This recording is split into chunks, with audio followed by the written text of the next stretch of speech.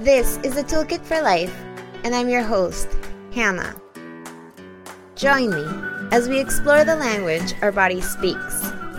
Feel what arises and let it run through us. Find our inner light and let it beam. No BS, simple, actionable tools for your journey. It's you and me. Let's do this. Hi, so I'm here with Laura. She is the owner of Inhale in Del Mar, and she is also one of the people doing, in my opinion, the most when it comes to really the function of the body and the injury part of it, and really focusing on the alignment. So let me get started with, hi Laura. Hi Hannah. Let me get started with why injury prevention? Great question. The reason why I'm so passionate about injury prevention as it relates to yoga asana is because the exploration and my dedication to my own personal practice is what created some pretty significant and devastating injuries in my own body.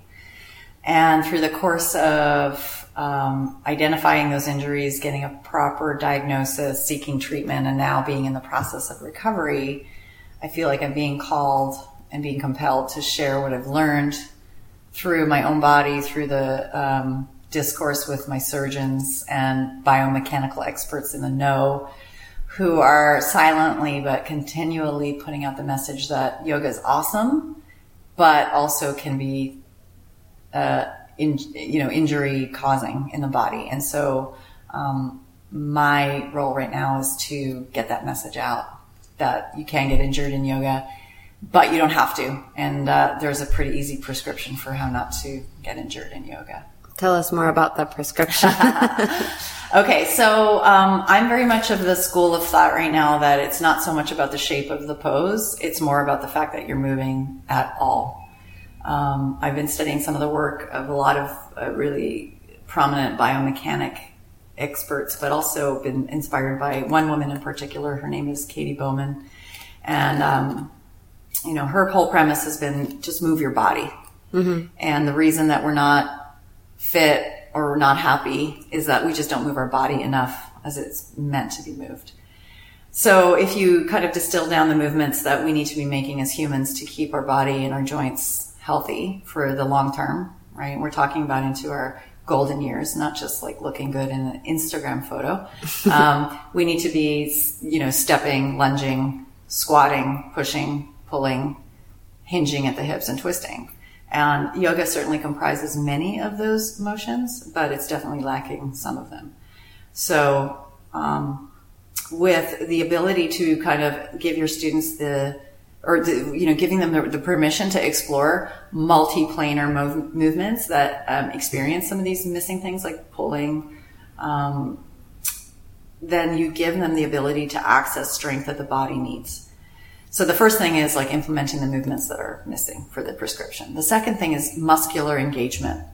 I think that I missed this point, which is really interesting to me, having been a scientist mm-hmm. and then a personal physical trainer.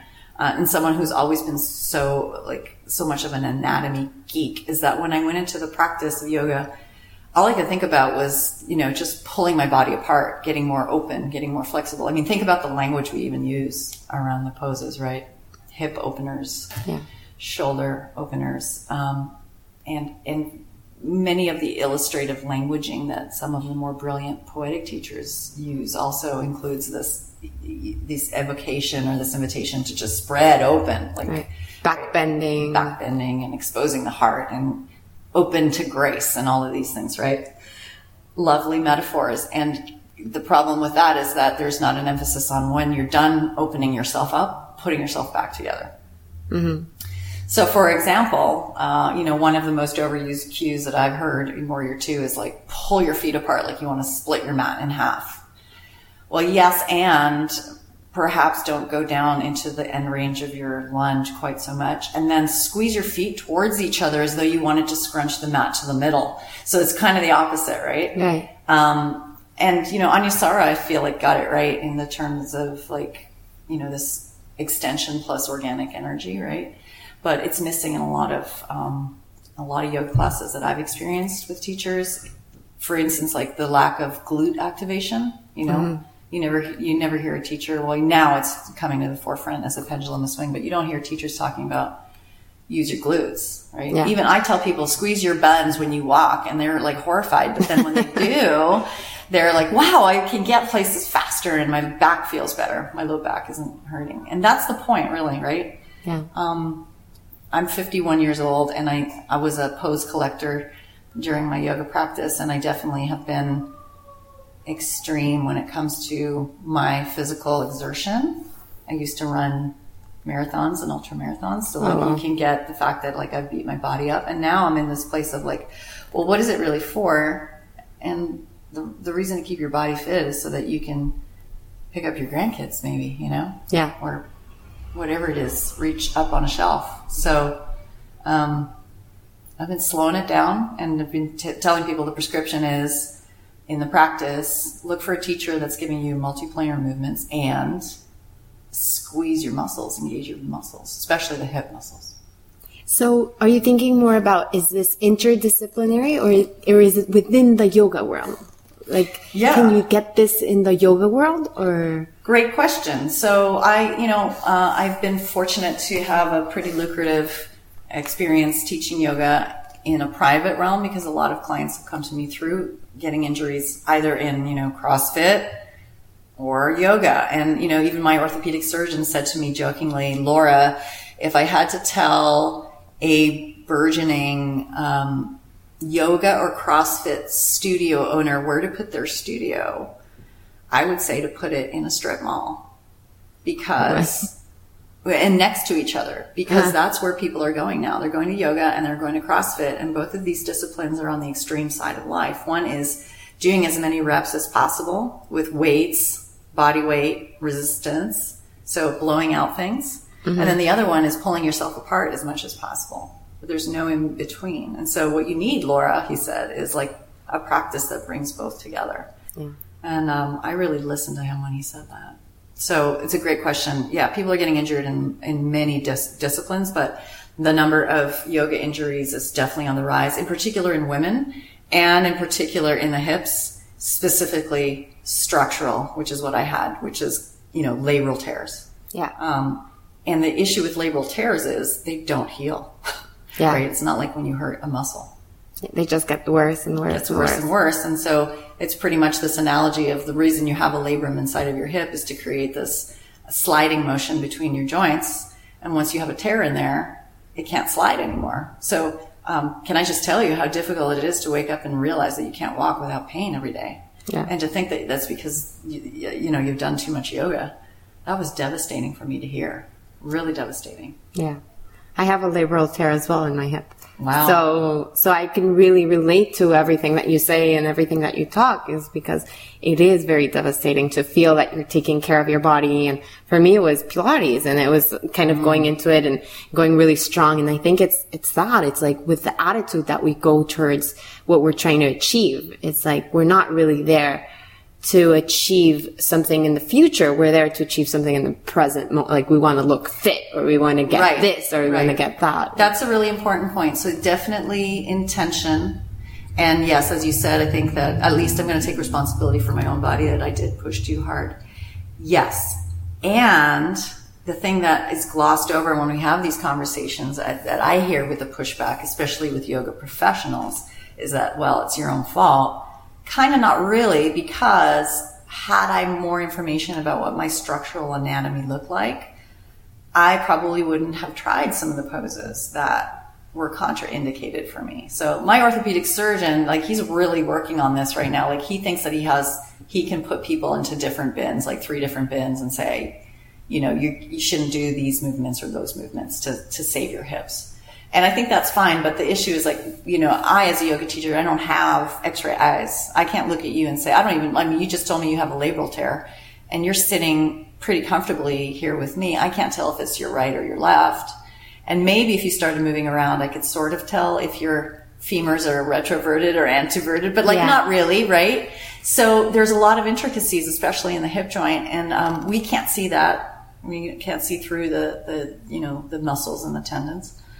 So this level of caution really should be alerted to everyone who's teaching yoga right now, in that end range motions and specifically end range external rotation and flexion of the hips is very dangerous for most people. Yeah. Most people will suffer femoral acetabular impingement in those poses. And I don't know that a lot of teachers even know what FAI is, right? So that's why I'm kind of out there just waving this flag right now. Like, let's get this movement of, which is kind of what yoga really was meant to be, right? It's this mindful, thoughtful practice of stepping into the inquiry of my body and like, hey, if this pose doesn't feel good, maybe it's because it's not meant for me.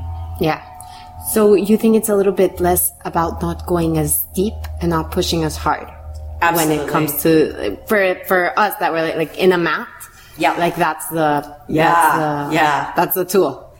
I love that you said that. And yes, I'm going to say wholeheartedly 100%. And I still see it in some of my students where, I'll say, well, I'll take, for example, people into half splits. Mm-hmm. And even before I even give the option, or even if I think that anyone would be ready to go into full Hanumanasana, there they are,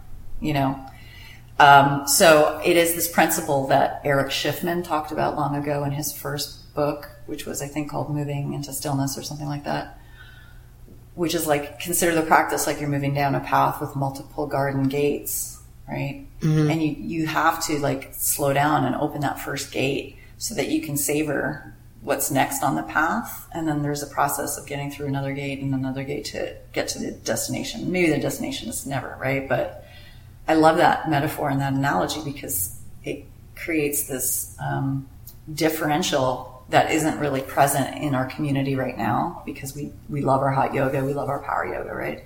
To like slow down and feel the 10% and the 20 and the 30 and the 40 and the 50, and not go to 90. And that's where I think the real work is. It's really difficult to be patient like that. Yeah. It's less about the gross and more about the subtle movements and about the subtlety that it has to it, right? Well said. Yeah. Yeah. And this is just my own question, but what do you think about Iyengar yoga? It's a great question. I have such respect for the practice of Iyengar yoga, and especially for Mr. Iyengar himself. And certainly I use a lot of principles that he brought to the table. Where I think I would like to see a little bit more emphasis or less emphasis placed on the Iyengar style is this notion that we are right angles, like this mandate of hip and knee and ankle and the right ankle. The alignment. The alignment, or, holding a bar behind someone's pelvis when they're in a lunge to make sure that their hips are square and level. The fact of the matter is that, much like everything else in nature, we are spirals, right? We're this kind of one long muscle encased in this big myofascial bag that's twisted up like some kind of a weird balloon animal. Yeah. So trying to conform to this linearity is really, really weird for me to now contemplate, even though it seemed nice because it's clean, right? And as a scientist, it was like full of rules and it's clean and it looks nice and it looks great on Instagram, but it turns out it doesn't feel so good in my body, right? Mm-hmm. So I love it, and it's, something that I modify. So a lot of people think that, my rope wall classes are a little bit Iyengar-like, and they're definitely inspired and influenced by that style, but it's a little bit more aware of what's present in movement science right now. Okay. Yeah. And then when it comes to, so going back to our own mat, to our own practice, when it comes to certain poses that we shouldn't get into, what's the best way, what's the best red light towards it? Is there any? Yeah. Well, pain, certainly, right? Okay. I mean, I'm hesitant to even say, there's a list of poses that I don't advocate across the board, because it really is a kind of a personal case-by-case thing. Mm-hmm. But pain is definitely a sign that you should not do the pose, or even discomfort, or this, a limitation. So Bernie Clark talks about this in his book, Your Body, Your Yoga, which if people are listening to this, I highly recommend. Know where you're being limited. I mean, there's a difference between being limited muscularly versus being limited because you have muscle to bone compression or even bone to bone compression. And so kind of educating yourself about what those limits feel like and then saying, okay, what's limiting me in the body can be life-saving. So for example, when I was feeling impingement, which was bone on bone impingement in the front of my hips in deep lunges or in pigeon pose, for example, or in Virasana, I had teachers tell me on the left side in particular, like, just do more of it and the muscles will open up and it will let go. But it will never let go because it was always bone on bone, right? Yeah, there was nothing to let go from. Right. So I think a little bit of education is necessary, you know, as is true for anything that you do in life. Yeah. And then being really like in this place of, again, slowing down, feeling the gait so you can be like, what is that? Is that my rib cage or is that a muscle? You know? Yeah. Yeah. It's the self-exploration. It's exactly. And that's really the point of the practice, I think. Yeah. I love it. Anything else that you would like to kind of recommend? Any other step that we can take to bring more awareness into our practice and to bring more awareness into even our teachers, right? Like the people that we're going to, like, do you recommend, like, how do we look for the right teacher? Wow. That's a really great question. I think I'm a real fan of being a yoga gypsy and just checking out multiple studios and multiple lenses and trying on different teachers, because I think there is ultimately even there are some very well educated teachers out there that, you know, sometimes I don't even resonate with. So I think there is like a personal preference in yoga that exists versus maybe if it were just another fitness class. Yeah. But having said that, I think that there's enough data now out there that indicates that yoga can be a practice that could cause an injury in one's body. So I think it is important to take classes from people who have studied, not just from the yoga pioneers, not from just the lineages, but also have expanded out of the box and studied with people who are more on the forefront of kinesiology and biomechanics. I think it is important. And specifically because if you consider the context of even the lineages these poses came from, they were made up, right? They came, I mean, like the theory is that Chaturanga and all of that came from, Krishnamacharya or whoever he learned it from, watching Indian soldiers do burpees in India. Yeah. Right? So, great. So let's implement a little bit of biomechanics around it now and save people from having the kind of injuries that I did. That's amazing. Thank you so much. Thank you so much for what you're doing. I'll add the link to my website so that you guys can check out the book. I will also add more information if you guys are in San Diego so that you can check out Laura's classes in her studio here in Del Mar. And thank you so much for listening, and thank you for being here, Laura. Thanks for having me.